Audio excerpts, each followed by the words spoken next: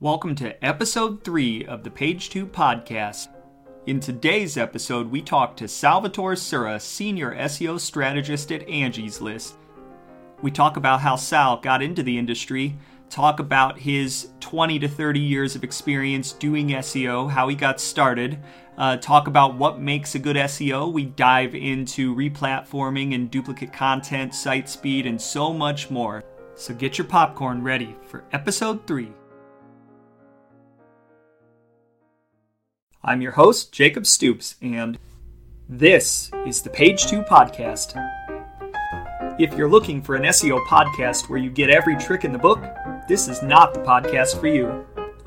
In this podcast, we tell the personal stories of some of the industry's brightest minds. We discuss what life as an SEO is really like from an insider's perspective, swap stories about our greatest triumphs, failures, hopes, and frustrations, and we even go off script to talk about movies and pop culture. So sit back, relax, and enjoy some candid SEO conversations.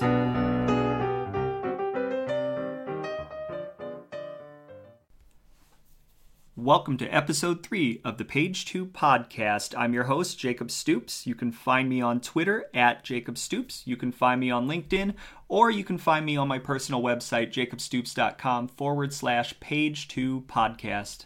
And in today's episode, we got to have a conversation with Sal Surra, senior SEO strategist at Angie's List.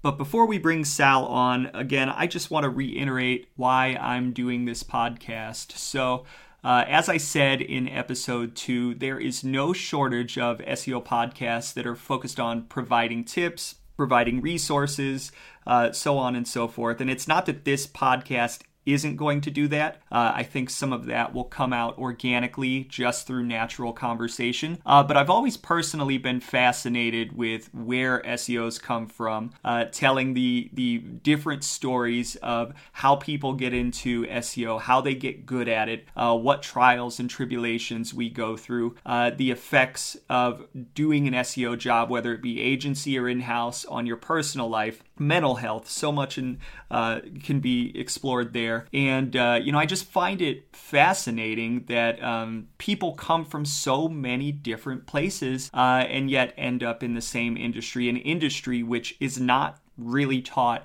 about in college. It's not like you can go to college to become an SEO. So many people get into it by accident, myself included. So I definitely think it's something worth exploring. It's a little bit different than your normal SEO podcast. Again, I do want to provide tips and I do want to provide things that people can take away and be actionable, but I also want to explore the behind the scenes stories to let other SEOs know what it's really like if you're considering getting into the industry, or to just let you know that, hey, you're not alone. This has happened to other people. And quite frankly, it's normal.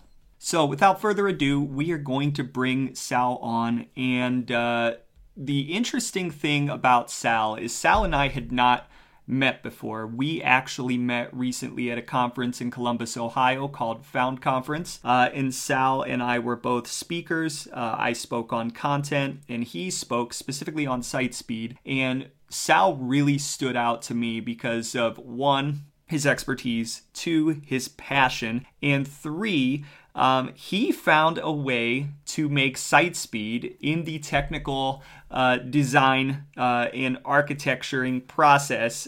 He found a way to make it a requirement that pages load 3 seconds or less on a mobile connection, which is something I've never seen. And quite frankly, I'm quite envious because I've had personally such a hard time getting clients to take site speed seriously. So really wanted to dive into that, and that honestly made me remember Sal and want to interview him and find out more about how he actually got that in place, among other things. Sal's been in the industry for 20 to 30 years, so he's just a wealth of experience and a lot of great stories. And not only that, did not think that we would be talking about Speed Racer in Star Wars and National Lampoon's Christmas Vacation, which is one of my personal favorite Christmas movies, so we definitely dove head first into that. So we had an awesome discussion.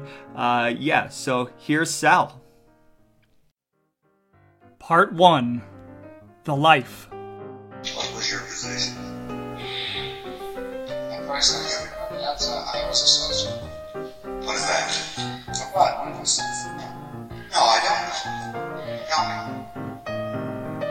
Well, when the boss says push a button on a guy, I push a button.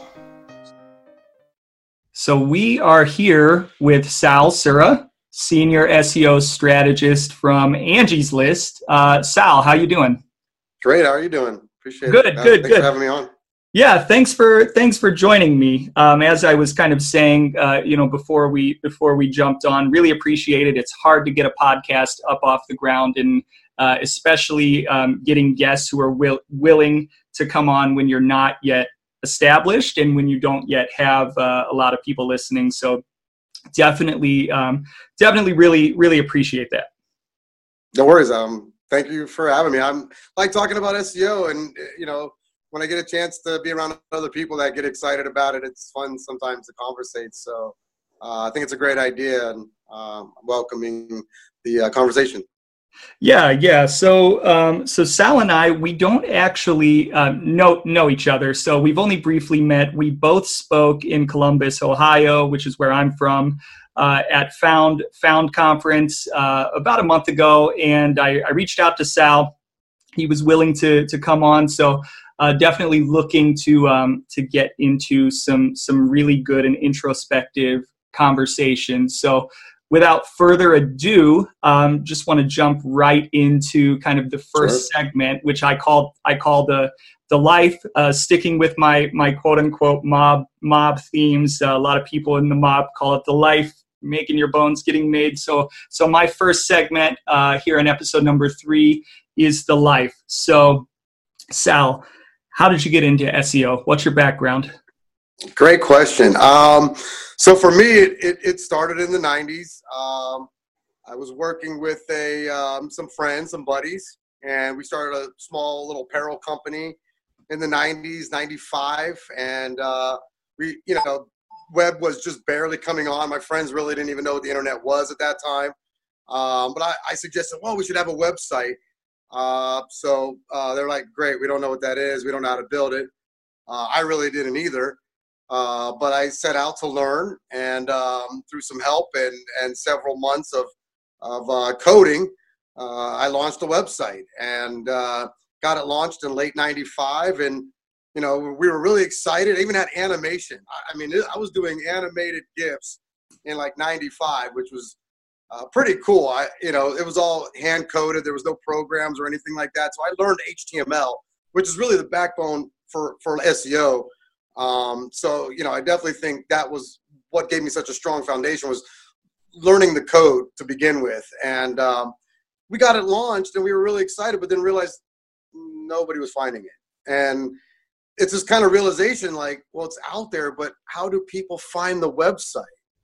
And so in 96, I set out to start making the site discoverable. Didn't even know what SEO was, never heard of the term. And Yahoo was the predominant search engine at that time, and AOL. A lot of people still optimized for AOL because many people thought the AOL browser and search bar was the internet at that time. I remember I had explained a bunch of times to my dad that AOL isn't the internet. There's Internet Explorer and other browsers you can use. So it was interesting those first couple years. You were submitting, your site manually to search engines. A lot of it was on the keywords and meta keywords tag. Very basic rudimentary stuff. And then, late 90s, all of a sudden Google comes around, and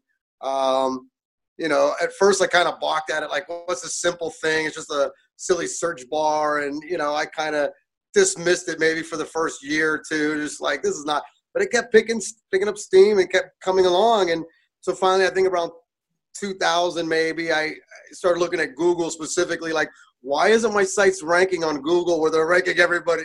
They're ranking everywhere else, but not on Google. Why? What's going on now? And then started studying, the Google algorithm and started reading and learning more about how to rank for Google. And that's just continued ever since. So my journey started, kind of on a whim, and in probably middle 2000s is when I had kind of been helping consult people independently clients that I knew that had businesses and some small companies, like mostly hospitality, hotels and restaurants. So I was helping them locally with their, at the time, SEO, not even realizing it. They were just paying me for marketing consulting, and it was mostly, web consulting. But in 2000s, I think middle 2000s is when I started realizing there's actual positions for SEO, and that this is a real job, and that, there's a career behind this. Started working as an SEO analyst, and then moved up to a specialist, and now, I'm a strategist. And I love SEO. It's I can't imagine doing anything else at this point. So you said you taught yourself HTML, and I find that is still, now SEOs come from everywhere, and it is possible, especially today, to be an SEO without knowing HTML. But I still feel like it's a very important rudimentary skill. How'd you do it? Like I said, at the time there were no programs, so there was no Dreamweaver. There was no design programs, tools. I basically had to code it on Notepad. And it was looking up a lot of tutorials. I had one buddy that knew web and showed me some HTML, taught me how to FTP, learned the basics of webmastering through a buddy who's not even, he's actually a telecom specialist, but at the time he was the only person that had access to the web. And him and myself were actually on the web in the 80s.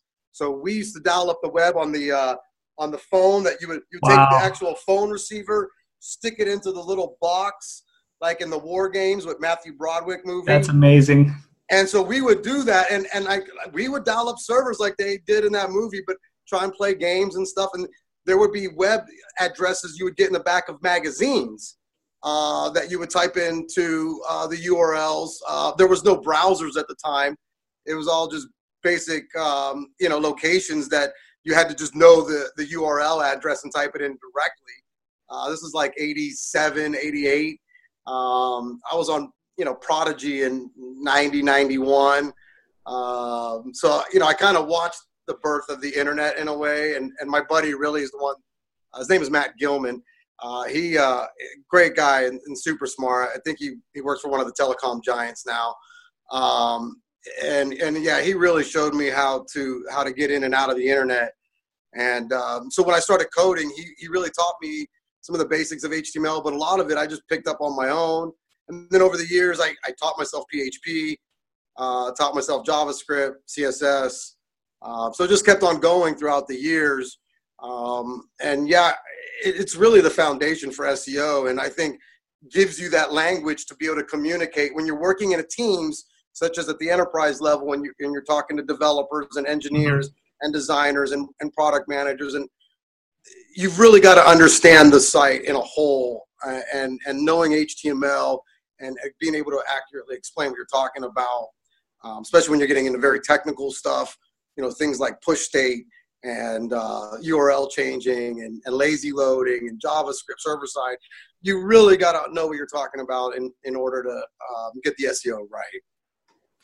It's now the foundation. How did you end up at Angie's List?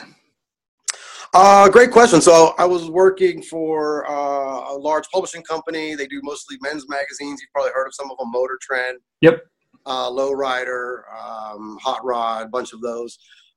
So I was working as a senior specialist for them for many years, and a great colleague that I worked with alongside him, Byron Hardy, who was speaking at the same conference that we met at, was also a senior specialist there. And he had moved on from Motor Trend a couple years before me, and he was out here working with Angie's List, gave me a call. One day I get a call from him. I'm in Orange County, Southern California, beautiful weather. Get a call from Byron to go to In-N-Out Burger, like you do in Southern California. And, I realized about 30, 40 minutes into it, I'm like, hey, are you trying to recruit me to come out to Indiana? I'm like, no way, man. Like, you're crazy. That's not going to fly with the family. After mulling it over for a couple months and talking to the family, it started to make more sense, and been out here ever since. It's been 2 years, and we love it. And it's a great company to work for, and doing some really fun stuff in SEO there. Yeah, Midwest values. Yep. So where are you originally from then? Oh man, so originally from Pittsburgh. So Pittsburgh. Yeah, so about 5 hours from here. So I grew up in Pittsburgh, but then spent 30 years in California.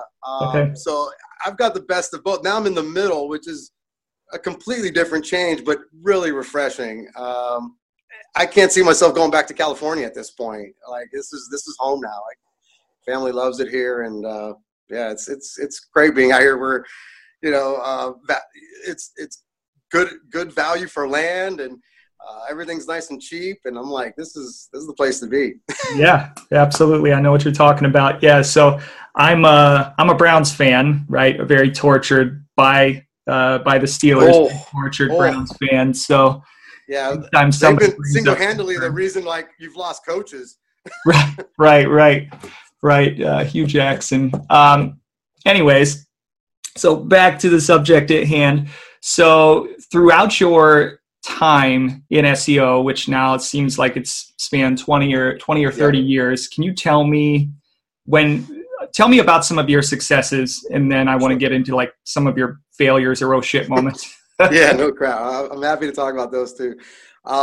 So one that comes into mind was a movie thing. So here's something for you. About 10 years ago or so, a great movie came out called Speed Racer. Okay.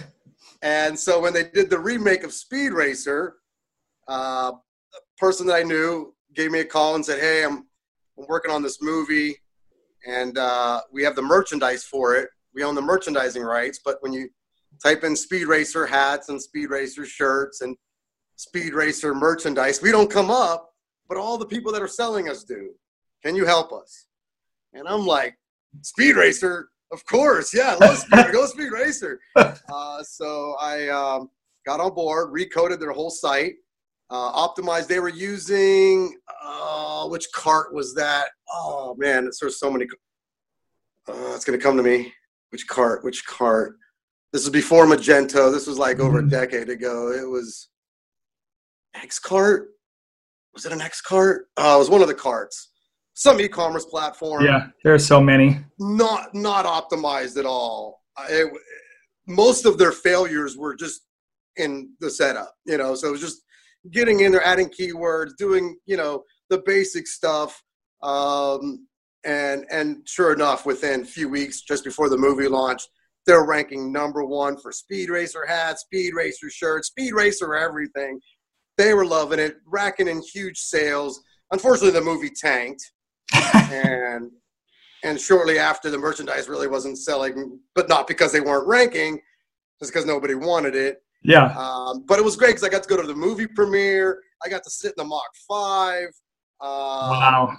It was a great. I got to meet Peter Ferdinand, the original voice of Speed Racer. Wow.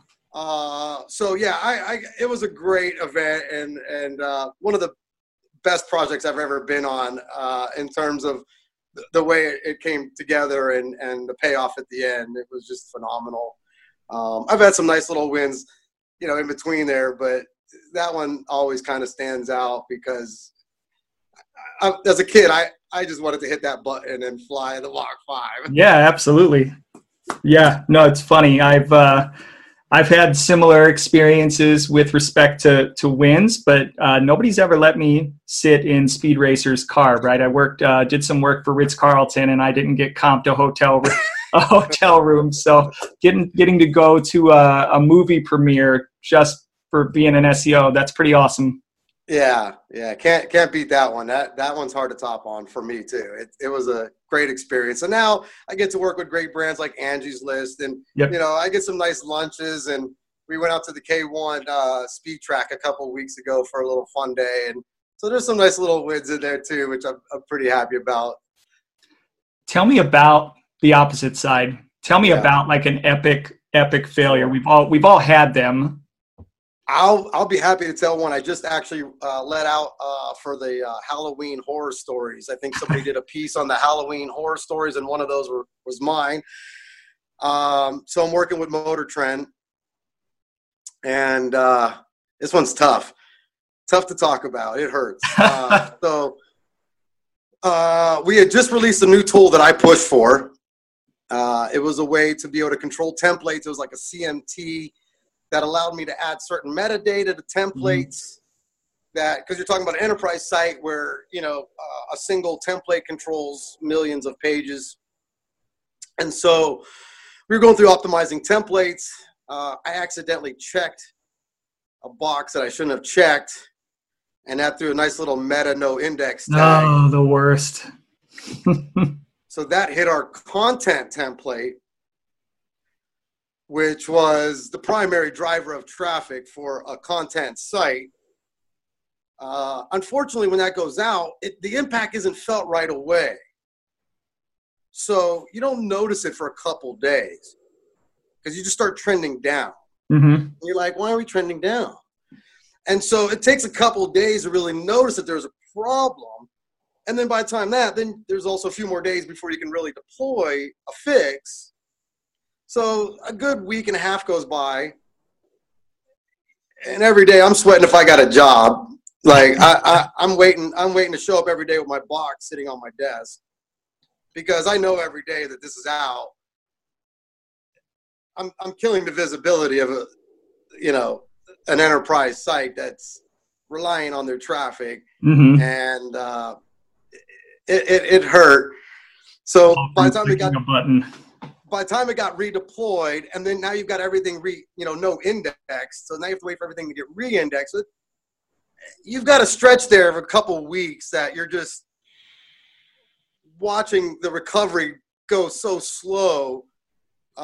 It's painful. And thankfully, my boss, who really believed in me at the time, and actually he's one of my mentors who I was going to talk about later on, Lior Zitzman.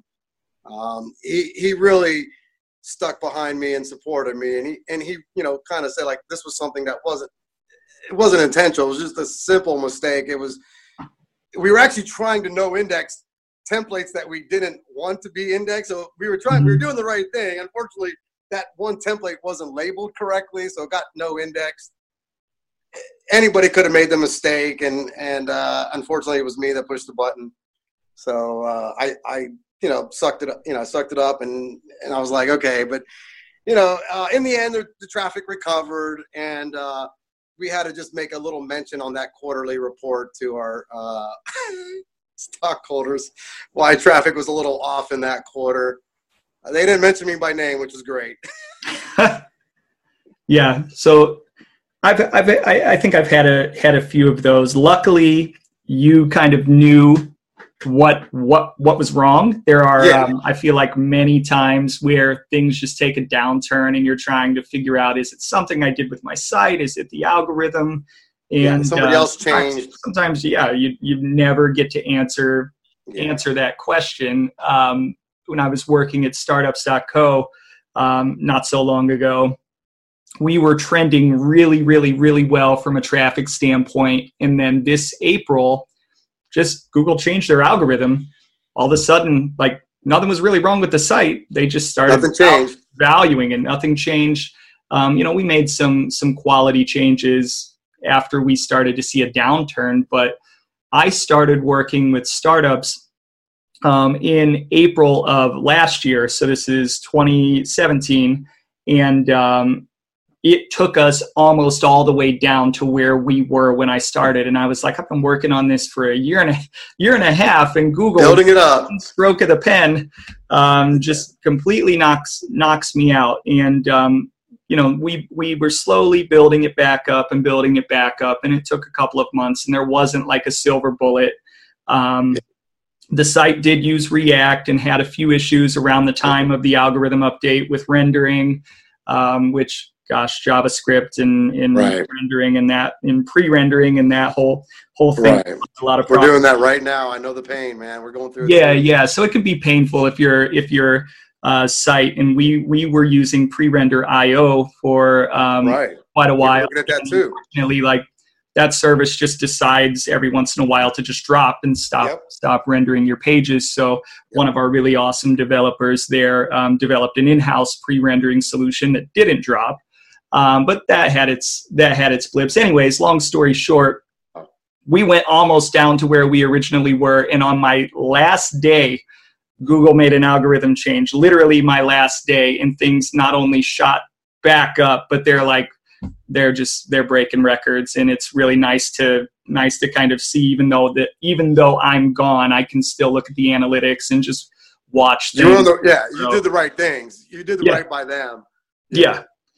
And that's the important thing. I think that to me is always the most, like, I want to be able to look at them the next, a client or whoever I'm working with. Like, I just want to make sure I steered them in the right direction with the best knowledge that I had, and that, the end goal, we're always trying to think of the user and what the right thing is, and we're, there was definitely a time, early 2000s, where I would play a little bit in the Black Hat arena. I had an account on Black Hat World, and I was working with an agency where we did a little burn and churn, and working in some of the industries, the tougher ones, like payday loans and education and credit repair and debt.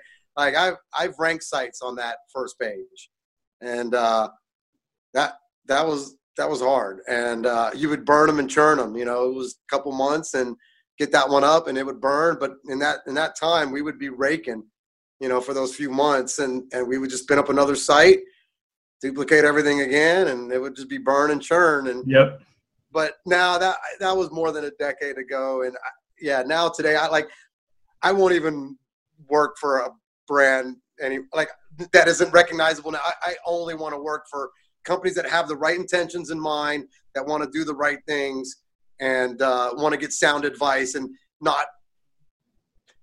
I still hear from companies all the time that want to do black hat or aggressive things, and they're asking me for advice. I'm like, I would say don't.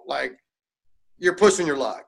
Yeah, I once interviewed with a company before I went to startups they were kind of doing it themselves, and they mentioned that in the interview. That was their strategy, and I just that's when things get a little bit awkward in the interview, where you can't just maybe it's not a fit for me. Good luck. Yeah, me neither. I can't. Sorry. I know where this is going to go, and we may not have jobs next month. Exactly. So, the industry, what do you love about it, and what do you hate about it?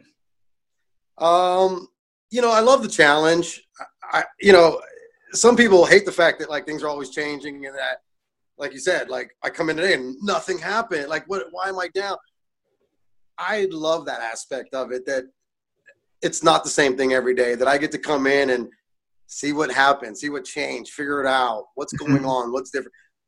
I love that aspect of it, and that I'm always being challenged. If I got bored, I'm out. I think that's why I've been hooked so long to SEO. Yep. It's like the never-ending game. It's, I'm a video gamer, and I feel like I'm just on this never-ending EVP world or something, where I'm I'm master of my domain, and every day is a new challenge. And so I love that aspect of it, that it's always changing, and that you can't count on what yesterday to be true tomorrow, and vice versa. So but at the same time, I think that's what makes this industry so challenging, is that there's no standards, there's no education system, there's really no credentials you could get, there's really no one source. And so what works for you may not work for them, may not work for this industry, may not work for the site, may not work. There's every site and industry is a little bit different. And so, and everybody's got strategy. Everybody can do something, but not everybody's doing the exact same thing.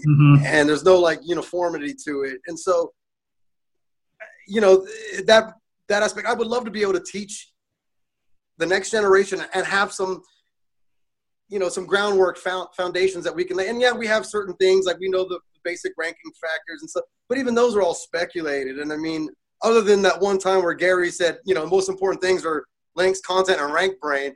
I mean, we really, So there's this uncertainty always with it that, you know, you can't go to college and learn SEO.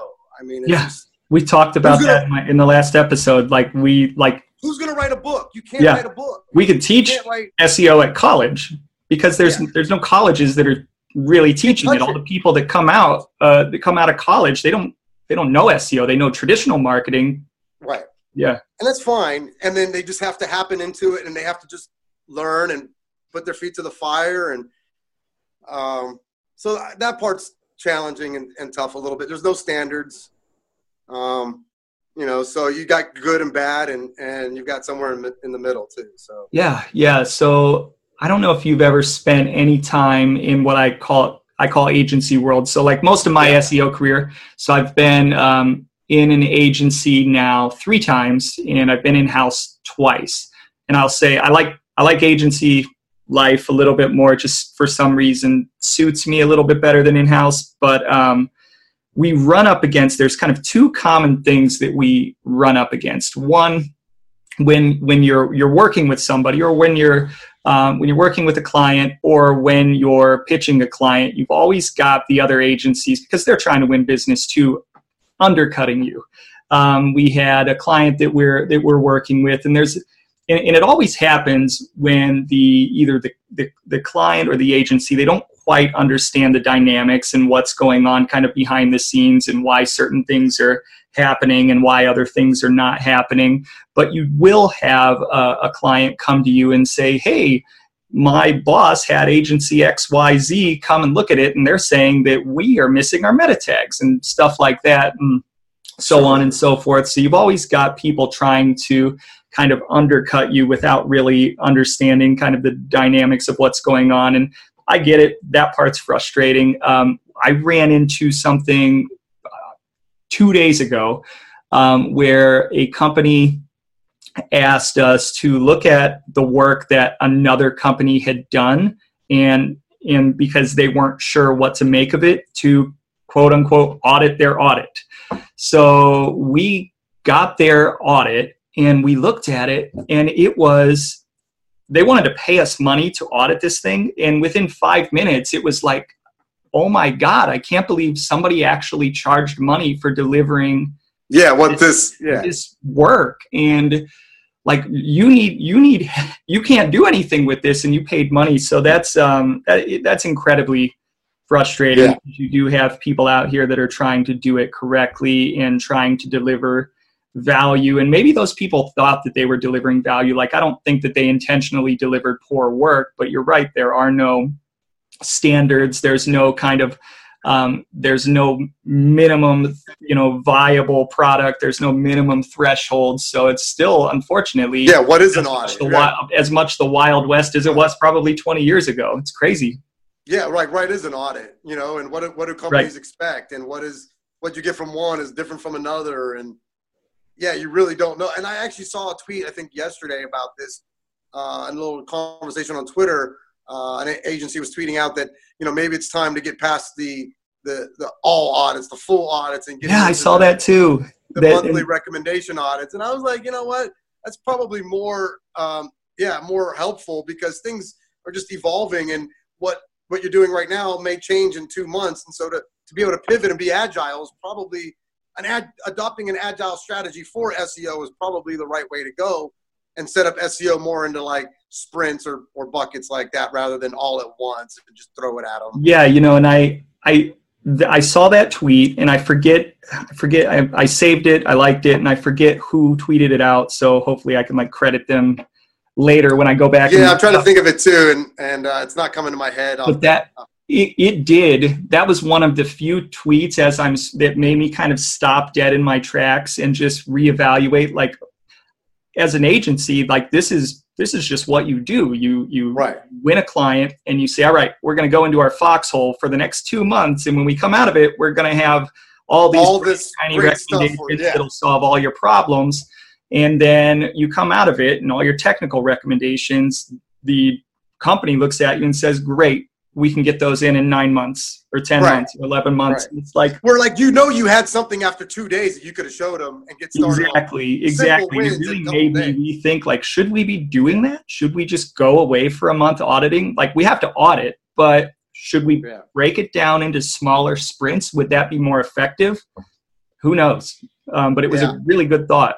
I thought so too. Realistically I saw that. I challenging. was like, you know what? I don't do any agent. I started with agency work as well, but now I'm all in house. But yeah, it made me really kind of think too that like, wow, what a smart idea. Yeah, because I do some side work with clients, and I've done those audits, and I've just thrown them all at them, and they're like, oh my god, and they're overwhelmed, and where do we begin? It's like, yeah, okay, just start with these couple things. I give them this long laundry list, and it winds up me just telling them, yeah, do these couple things to start with.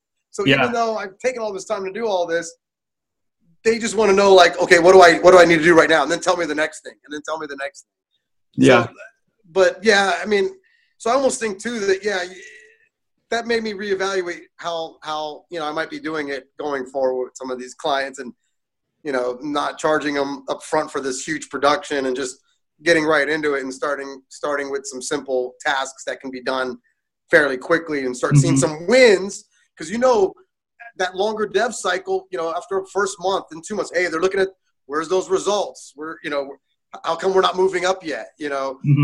Every time I start with a new client, within a month, they're like, oh, I'm not like ranking number 1 yet. It's like, dude, it takes a couple months. It doesn't happen like over. Yeah. If you have overnight success, I'd be worried about you, because you're probably going to tank. Like that's the first sign that you're tanking.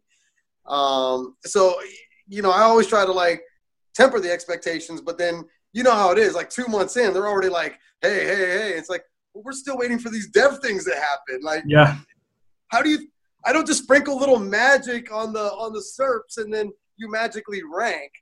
Like, unless this work happens, nothing is gonna, like, I can point a couple more links at you, which might help a little bit, but like, unless you get these technical things figured out or whatever is going on, you can't expect improvement until like the dev work. So yeah, tempering expectations is always a challenge a little bit, and even in house sometimes. But I think I get a little more leeway because we're all part of the same team. So when we're like, this is our depth, this is what the roadmap is, this is what I can't push anything into the roadmap. So as much as I would like to, I got a lot of stuff I want to do. I can't get it in.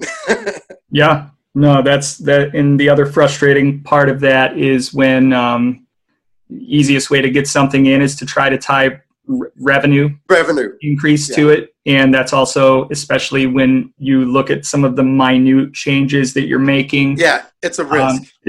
It's almost impossible to accurately forecast what revenue will be when you go from position 10 to position 1. It's at best a crapshoot. Yeah, and then if you start adding those projections, and now you're going to be held to that, Yes. and if you don't hit it, then now you're accountable. So it's a slippery slope, but it's one we have to kind of tread on sometimes. Absolutely, yeah. If you want to get stuff done. So you mentioned, forget the name. Who is your mentor? Who do you like? Who do you want to pay homage to right now? Lior Zitzman. Okay. I think he was our director of SEO over at Motor Trend.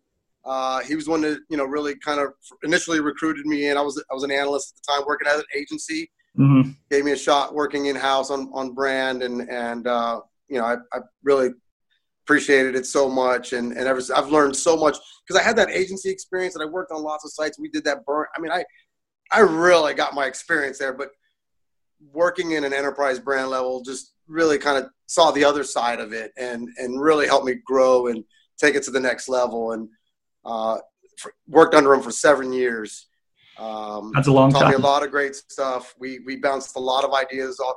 We pushed the envelope all the time with push state and JavaScripting and all kinds of stuff, and maximize our views and impressions. And we did some wonderful things together, and I appreciated that time. I haven't had a chance to really get that strong of a working relationship since then, but he really, in the SEO world, you don't get too many people where you can sit back and just, talk about things and go into different tangents. And I've got some really good friends too back in California that were pretty nice. I was in part of some semantic groups where we used to have some good discussions, but on a daily basis, that was pretty awesome. Yeah, no, that's great. And the funny thing for me, as I try to think of the people that I look up to. Some of the people I don't even know, like the Rand Fishkins of the world. Oh, sure. Primarily Bill Slosky, responsible for- Aaron Bradley, Glenn Gabe. Yeah. You know, these are definitely people I currently rely on for their information. Glenn Gabe has an enormous amount of sites that he monitors, and what he does with the quality algorithms is phenomenal. And tracking his information is I think vital right now. Yeah. There's definitely a few people that, you know, Bill Slosky, who I've had the pleasure of I was actually in part of his semantic group down in San Diego. I've been down to his house before. He's a great guy, very humble, fun to be around. Him, Barbara Starr, a bunch of them down there, wonderful people, always pushing, you know, what people understand and know for SEO. So yeah, I think, you know, their work is incredible, and has really helped me, you know, a lot in my job, in my world. The flip side of that is, because those are all well-known people, some of the best SEOs that I've met and that have helped me grow the most, people you've never heard of. Yeah. And not only that, people that are younger than me, like much younger than me, which is like, again, it goes back to like, how did you learn so much so quickly? And it's just amazing. And I think one of the things that I was thinking about the other day is that sometimes I tend to give too much credit to, or assume that people that are way older than me know more, and that people that are way younger than me know less. And Sure. I run into all the time where I find people that are vastly younger than me are so much further along than when I was at that place in my career, or are even further along than me in my current place. And then there are other people that are older who I thought and I held in very high esteem that maybe just didn't, when you meet them in person, it just didn't quite come through like I would have expected. Yeah. So it's really interesting, the dynamics of where people come from in this industry, how old or young or whatever, it really doesn't matter. From an age standpoint, it really doesn't matter, and really doesn't impact how awesome somebody is at their job and how well they can influence other people. So yeah, that's been something I've found interesting. And I think that's part of the fact that the industry changes so much that, you could be doing this industry for 15 years, but if you kind of sit back for, 6 months and, aren't really on top of it for, a year, you're pretty much, out of it. Whereas somebody who just got in 6 months ago, if they're on top of the latest stuff and they're watching the latest trends and what's going on, they could quite easily be just as knowledgeable or more knowledgeable than somebody who's been doing it for much longer. And so I think in this industry, current, information is so much more vital that, really, I think young, old, new, that's what makes this industry, I think, different than any other industry where, you have to do something for years to really master it. I think in this industry, if you really put your nose to it, you could really master it in 6 to 8 months. And if you stay on top of it, within a couple years, you're just as skilled as any person that's been doing it for, like myself, 2 decades. I would be perfectly comfortable handing over, sites to, somebody who's only been doing it for a couple years if I saw that their, understanding and expert level was capable of it. So this industry is different from most others. Part 2, making your bones.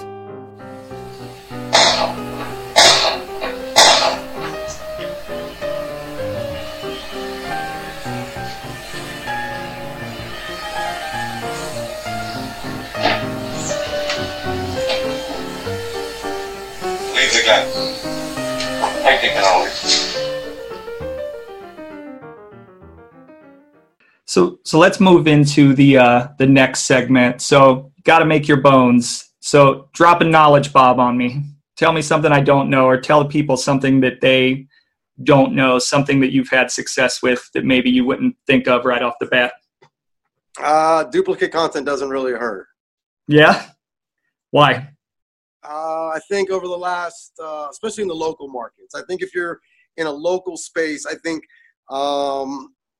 I've seen now just in the recent algo changes, probably in the last 6 months, for local queries, local businesses that have similar content on multiple location pages are still ranking just fine, even over national directories such as ourselves. So it was quite surprising. And when we look at it further, the content's about 80% duplicate, but there's still unique information on that page because it's a location page. But like their services offered and their FAQs are all the same. So in that sense, it's mostly duplicate. It's literally the exact same text verbatim on, dozens of pages, but it's not hurting their rankings at all. And they're doing really fine. So are you saying it works now, might not work in the future, or you think it'll work in the future too? I think with those local, if you're a local business and the query relevancy looks for local relevance, then I think that entity will come up regardless. So I think it's something that's probably here to stay, because in a lot of cases, some of these small companies and mom and pop shops, they're not SEO savvy. They don't have team of devs. They just throw up a site and they walk away and they go to their job. They go to their service call. They do whatever they need to do. Google knows that these people aren't the big companies can hire agencies and the big companies have in-house teams, but most of these small businesses across the country, don't have teams of people and can't do this stuff. And I think they've adapted to that. And if they see that particular users in that market and looking for that service or that product or that, whatever, Google's going to rank that, if it's relevant. I think regardless if that content is on, dozen of their same, they have that same content on like a dozen of their location pages or various pages. I see that now probably going to be relevant for a while. So my my gears are spinning here. So I'm thinking of the Angie's List website, and I'm thinking of how big it must be, and how given what you just said, it's probably heavily dynamic, because there's probably no way user-generated content that a single person can go through, and nor would you want to touch every single page. So what is it like to work on a massive website where most of the content is out of your control? It's a little challenging. You can really only look at the surrounding, factors, the wrappers, the metadata. Linkage is extremely important. So a lot of the factors are out of your hands. But we're constantly combing through those data sets. It's going through those various data sets, that the variables that are populating that data. So we're constantly fine tuning those and maybe making variations. We'll add, if we see a certain word is being semantically related to something else, we may, incorporate some of that somewhere into that data set. So it's really combing through a lot of the data. It's very tedious work. You're getting a lot of Excel spreadsheets and doing a lot of keyword analysis and, figuring out if you're using the right combination or if you're cannibalizing something. Because in our kind of segment, you might have two things that could easily be semantically, a patio and a porch, a deck, but we have a page for each one of these. How much difference are there and how much semantic? So we see that where like one gets a lot more searches for the exact same thing as the other one. So we know Google's already semantically related these two things together. And so having two separate pages doesn't actually help. And we have to, look at those variations all the time and looking at our data sets and really trying to fine tune it.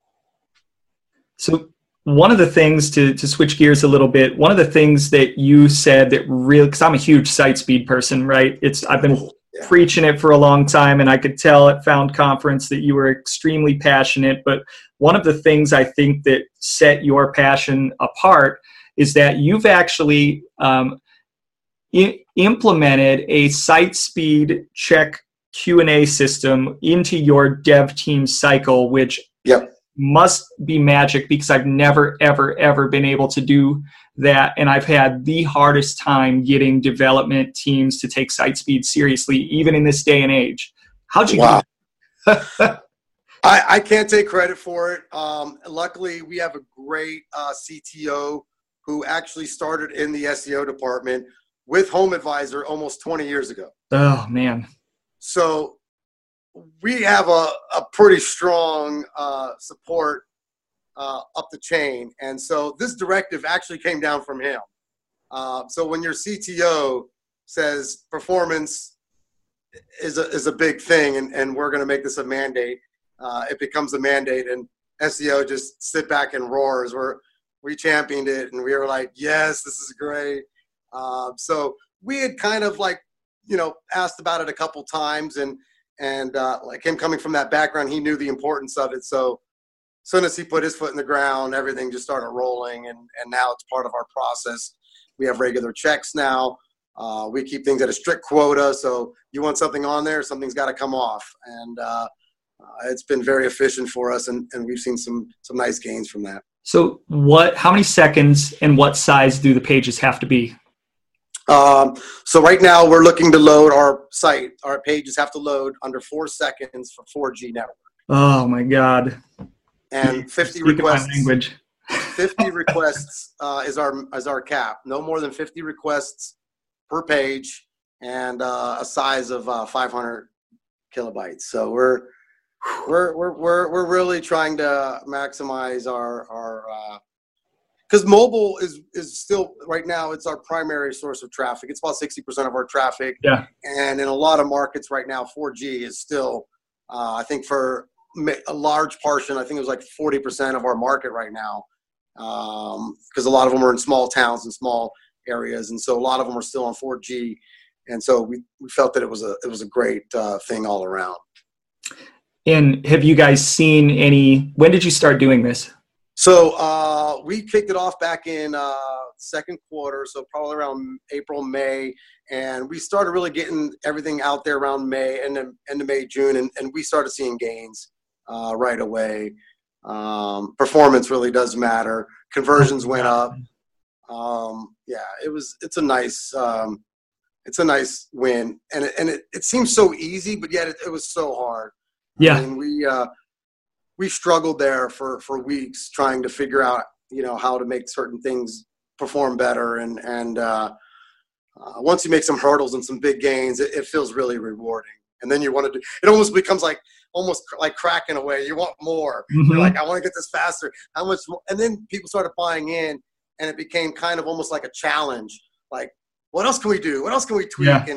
And so now it's almost become, in our company, part of our culture a little bit. Like, let's see how much can we change this. In fact, we have still releases coming out where we tweak down our homepage logo a little bit more because we optimized it for an extra few more, hundredths of a millisecond. I mean, so we're still trying to push it. Yeah, I have a lot of painful stories when it comes to site speed. So this is like near and dear to my heart, music to my ears. So I 3 years ago, I would say, sat in a room with a really, really large client, I think Fortune 100 or 500, something like that. Very, very big. Well, you would know them. And I said, all right, all of your top pages average 8 to 10 seconds load times, some worse.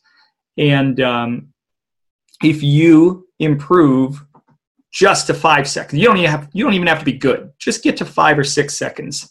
You will make hundreds of millions of dollars just from doing that. And they laughed me out of the room. They literally just looked at me, laughed, and stopped taking me seriously.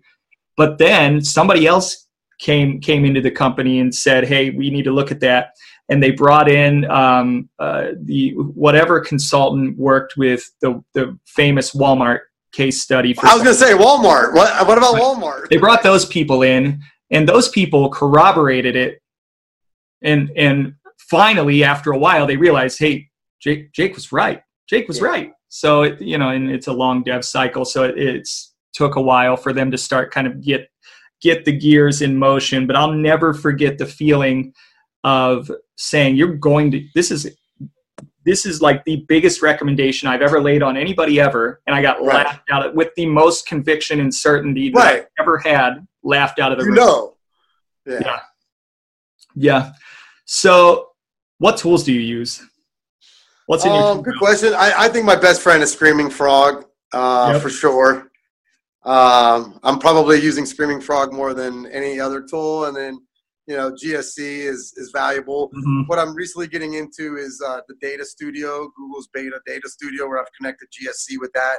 You could build filters into your GSC data, which can give you so much more than what you'd get from the standard GSC. Yep. I could build segments and target things, and so using Data Studio to mine GSC data is extremely helpful. And Screaming Frog, I've got access to most of the tools. I've got access for Ahrefs and Moz.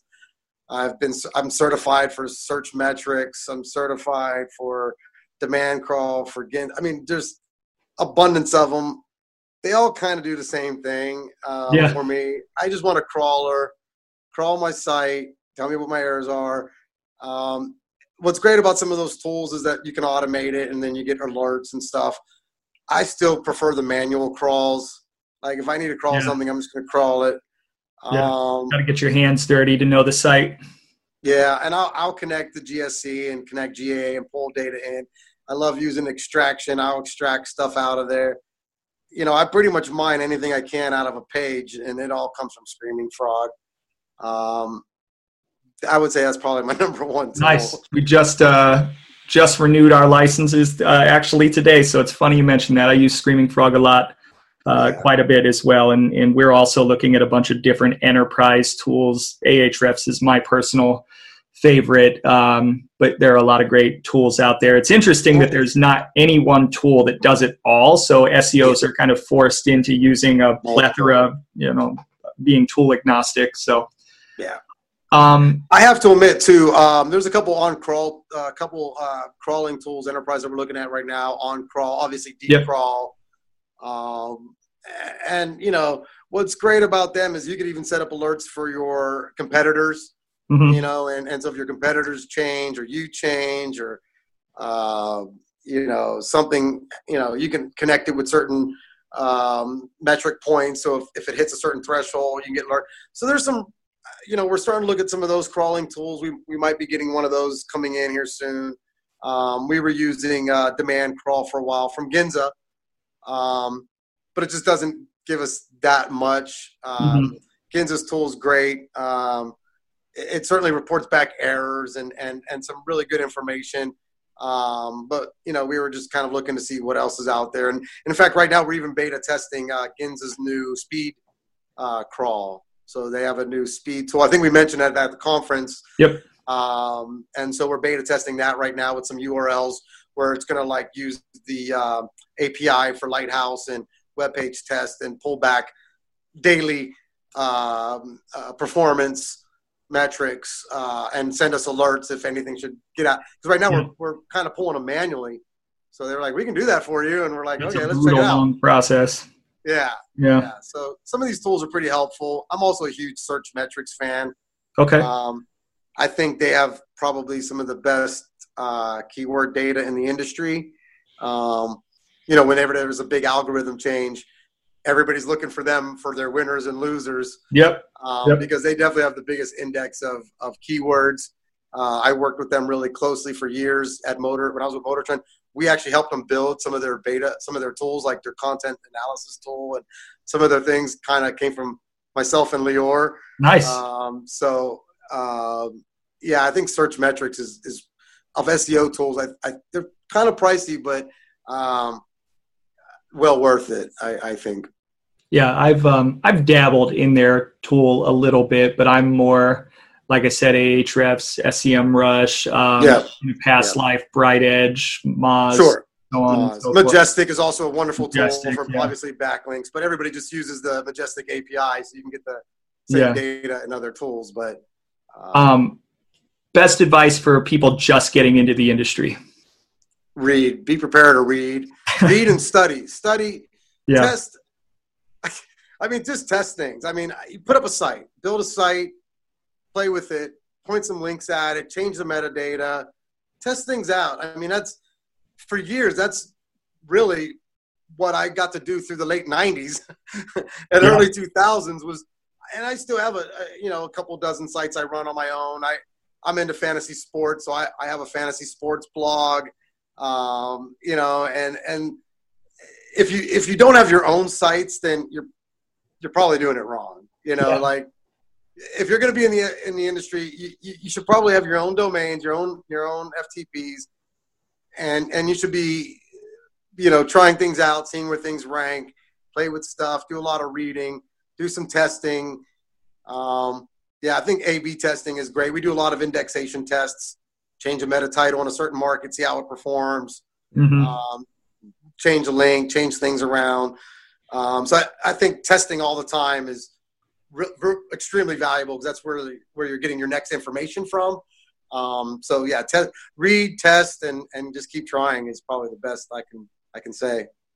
Awesome. No, that's great advice. I think I've given the same advice quite a few times, and I've even helped a few people set up their own websites when they didn't know how. So that's excellent advice. Not just learn and obviously learn WordPress because that's the primary CMS WordPress, out there. Man, that got me into the industry. Don't be afraid. Be an expert on WordPress for sure. Learn WordPress. Go to their seminars. Go to a couple WP conferences or local meetup or whatever. Learn WordPress for sure. But don't be afraid to learn other CMSs. Like right now, we at Angie's List we use Drupal. Yep. And I've used Joomla and I've used Pyro and I've used there's so many of them. There's a plethora of them out there, and some good, some bad. I even optimized a Weebly site. Wow. And Weebly it was basic, but it gave you some SEO tools. Yeah.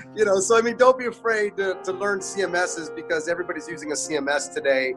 And WordPress is the dominant one, but got to get your fingers wet in some of the other ones so that what is the good and the bad, and be able to make recommendations as far as what you're seeing out there. Part 3, Getting Made. We're about to induct you as a member of our family of the Cosa Nostra. That means you are to place this brotherhood above God, above government, above family. You understand? Let's jump into the last section, the fun section. So time to get your button, time to get made, join the Page 2 podcast, quote unquote, family. So awesome. What's a personal fact about you that most people don't know? Let's see. I've been on a couple game shows. I've won the Family Feud. Yeah. Really? Yeah. Wait. The Ray Combs, the Steve Harvey, the Drew Carey. The Louis Anderson. Louis Anderson. Oh, I missed him. Okay. All right. This was almost 20 years ago. Okay. My wife was 8 months pregnant at the time. We were on the Family Feud with my brother, my dad, and my mother-in-law. And my wife and my brother, man, kicked butt at the end, and we took home the big prize. We won. So what happened? Like, what happens when you win? It was great, man. We won, and you don't get any money right there. But when the show airs, after the show airs, you get your money 90 days later. And we all got big fat checks in the mail. And oh my goodness, it was a great Christmas. What kind of questions did you get asked? Like what do you remember from that? That's amazing. Yeah. One of the things was like, how do you get ketchup out of a bottle? One of them was, what women typically call men. Okay. So a couple of good ones. And, but my wife and my brother, man, they're such polar opposites that we put them in the final because we're like, they're never going to get the same. Like, oh yeah. They're going to answer differently. So like at first, cause it was me and my wife's idea to go on. And so at first I was like, I want to be in the final. They're like, no, you and your wife are too much alike. You guys are going to answer the same thing. So we put my brother up there who's opposite of me. And sure enough, they didn't have one duplicate answer. Wow. And we nailed it we didn't even need the last couple. We nailed the 200 so quick. That's amazing. Yeah. And I've actually been on a couple game shows. So I was a part of the game show circuit. I've also won on Let's Make a Deal. I've won on Shop Till You Drop. I've won on Krypton Factor. So yeah, I was on the game show circuit there for a while. You're allowed to do one per year. Man, wait, how do they know? Are They they keep like a record? Yeah, you're on record. Yeah, you're on a record. Okay, all right. So yeah, they're only allowed to do one per year.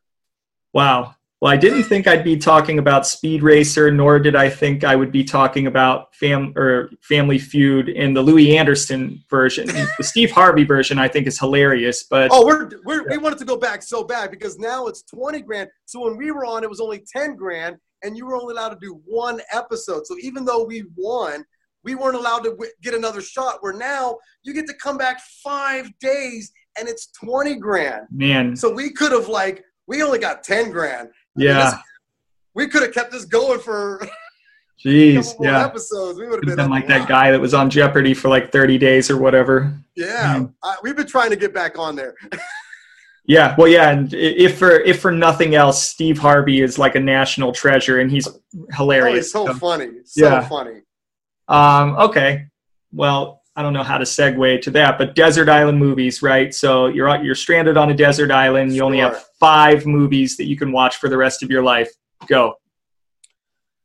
Star Wars, Empire Strikes Back. Okay, I was going to say, you only get one.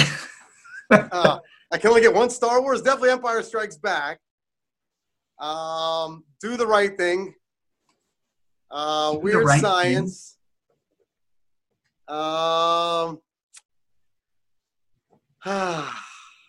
Boy.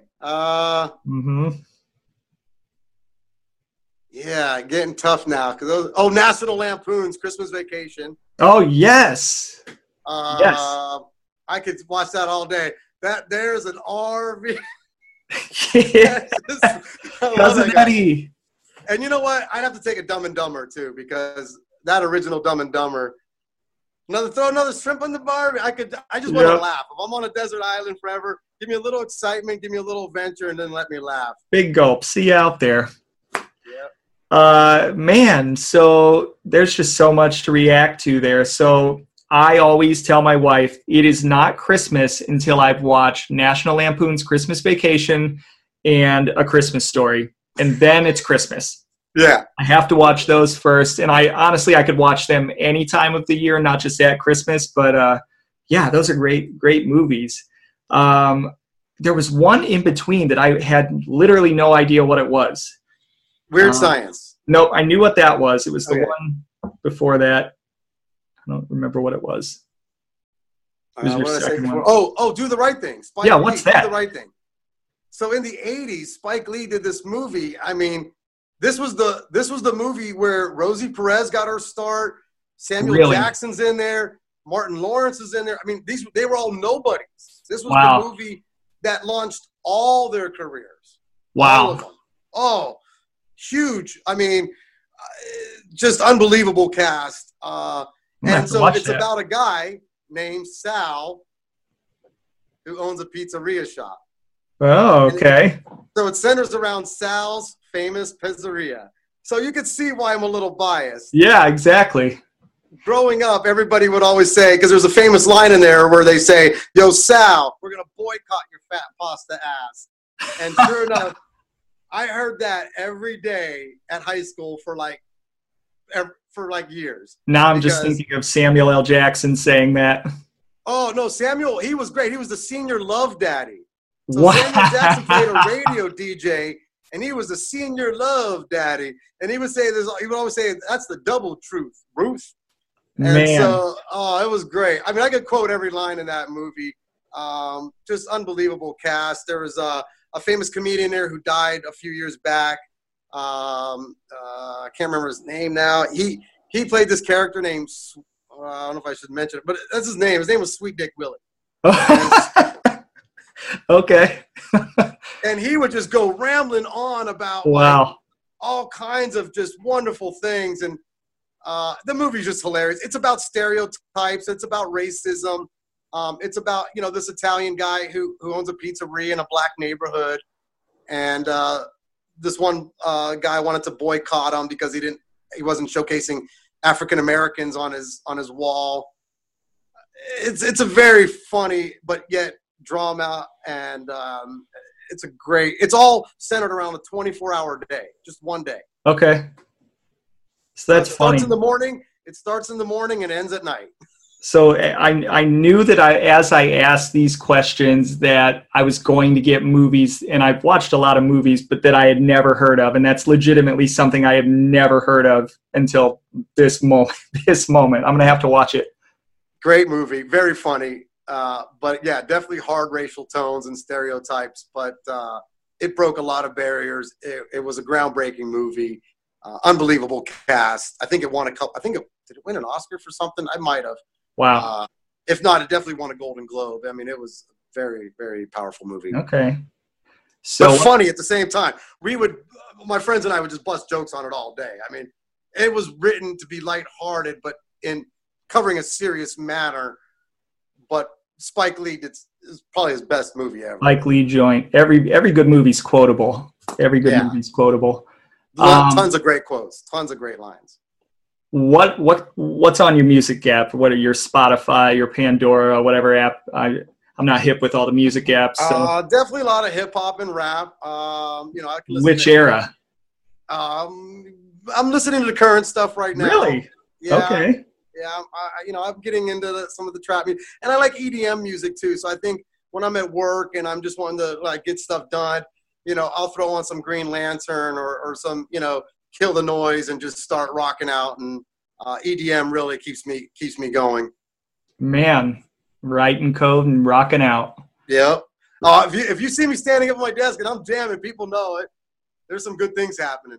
So you do a standing desk then? Yeah. Okay. How's that? Oh, it's great. It's great.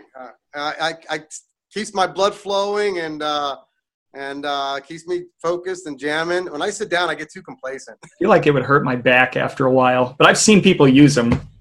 Oh, they're great. Okay. All right.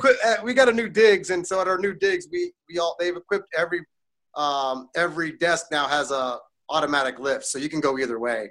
We have automatic digital controls, so we can set it to whatever heights we want and then pre-program it. So it's fun. That's awesome. So Speaking of automatic, something I found out, and I didn't partake because I didn't realize it at the time. So I'm working for Search Discovery. I've been to the corporate office one time, and at the corporate office they have, among other things, they have a small kegerator that when you fill it up, it takes a picture of the person filling it up and tweets it out. Yeah. Wow. Yep. Somebody told me about that. So not in any malicious, look who's drinking on the job way. Right. I'm like, what are they trying to punish people or what is this? Look how much we can use technology to be obnoxious way. Okay. So that's almost a recruiting. That's a thing. They're using it as a recruiting tactic. I guess so. Come to Search Discovery, drink on the job, and we'll tweet it out. Yeah. That'll get people coming to the door for sure. Right. So your name sounds Italian, and forgive me if it's not. Yep. It's meal. I know what I'm expecting, but maybe it's going to be different. It's definitely pasta. Okay. All right. So, I eat pasta multiple times a week. Okay, yeah. So I went into this with my mob movie theme and your name sounding very Italian. I was like, maybe I'm going to offend him. I don't know him well enough to know that I'm not going to offend him by doing that. Good. But I just took a DNA test, and I had always thought that I was German Irish and whatnot. But I married into a very Italian family. Last name Picciano, right? You say it with your hands. Yep. And they're very into their heritage, and so we love pasta. And they always joke with me, given so I love really old music like Frank Sinatra, that type of music. I'm way into mob movies, and I read about that. I'm a history buff, so I read about that stuff all the time. And they always joke with me, "You wish you were born Italian." So my father-in-law. He's saying that about everybody. Right. My father-in-law, it's funny, took a DNA test a couple of months ago and found out that he's actually primarily Swedish, right? And he's only 14% Italian, and his last name is Picciano. My last name is Stoops, not Italian at all. I took a DNA test and found out that I am also 14% Italian. Wow. Look at that. Hey, I'm just as what's Italian up, as brother? you. How you doing? Exactly. So now he's going to Great. try to, because he's in the Columbus Italian Club. He always jokes with me about how if I do anything wrong, him and his Italian buddies are going to roll me up in a carpet. So now I get to join the Italian Club with my last name being Stoops. So, which for me is awesome, but other people are going to look at me funny. Well, we always say there's two types of people in the world. There's Italians, and then there's those that want to be. Exactly. Right. So, yeah, we take a pretty strong pride in being Italian. Cool, man.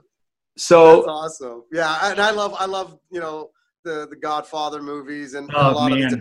Now, some of my family members don't.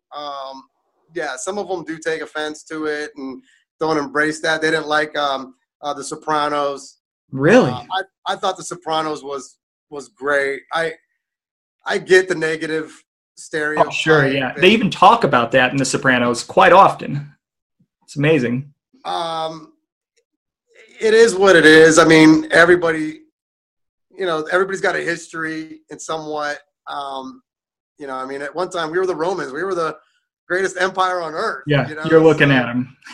we conquered everything at one time. Yep. So it is what it is. So I always go back to that, like the Roman Empire, the greatest empire on earth. What are you talking about? Exactly. So you take the good with the bad. Yep.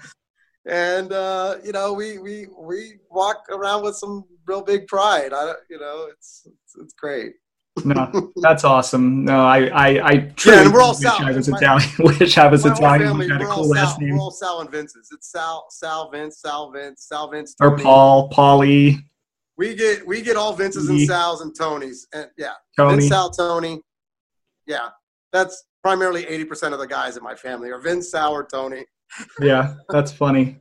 So, where can people follow you?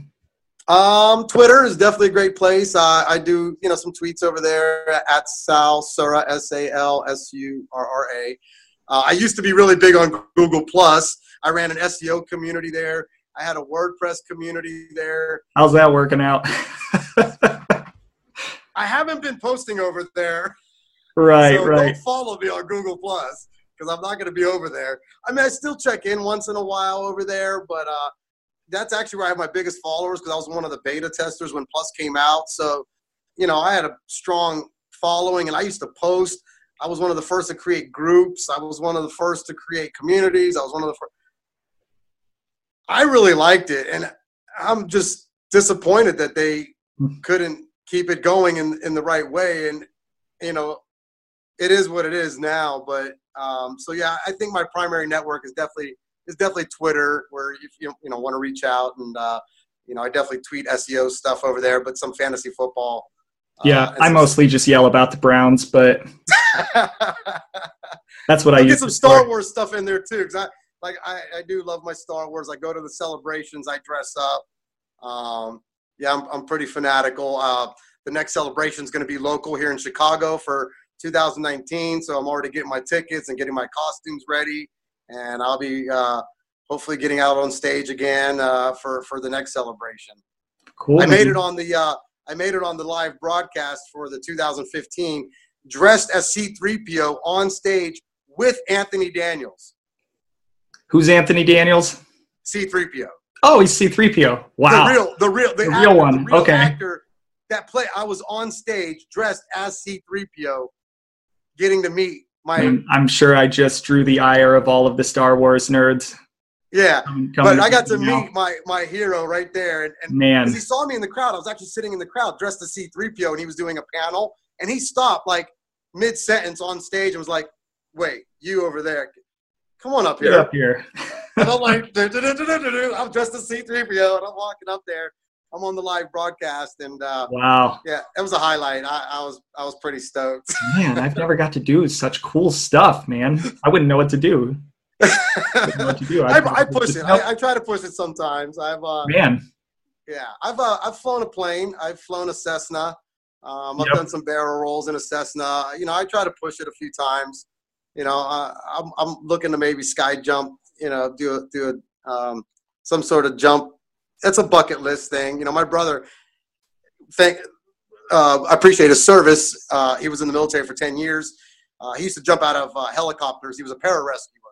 So he would be the one, he jumped out of airplanes and helicopters and he would save people. He got a few medals for saving lives. Wow. I made sure I called him yesterday and thanked him for his service. And yeah. Very important stuff. Yeah. I want to do it too, though. I'm going on a plane. Well, I appreciate your time. Awesome conversation. Thank you so much for staying on so long and sharing everything and being candid. I think that's why I'm doing this, to have candid conversations and to get into I want to share tips, right? But I also know I'm not the smartest person in the room, and I don't plan to be, and I never will be. And I just want to talk to as many smart people from as many different backgrounds as possible. So appreciate it. You're on the right track, and I think you've got a great head on your shoulders too. So don't knock yourself down. I think you're doing some wonderful things too. So I'm glad you're doing this, and I think it's a great help for the community as well. So thank you. Cool, man. Thank you.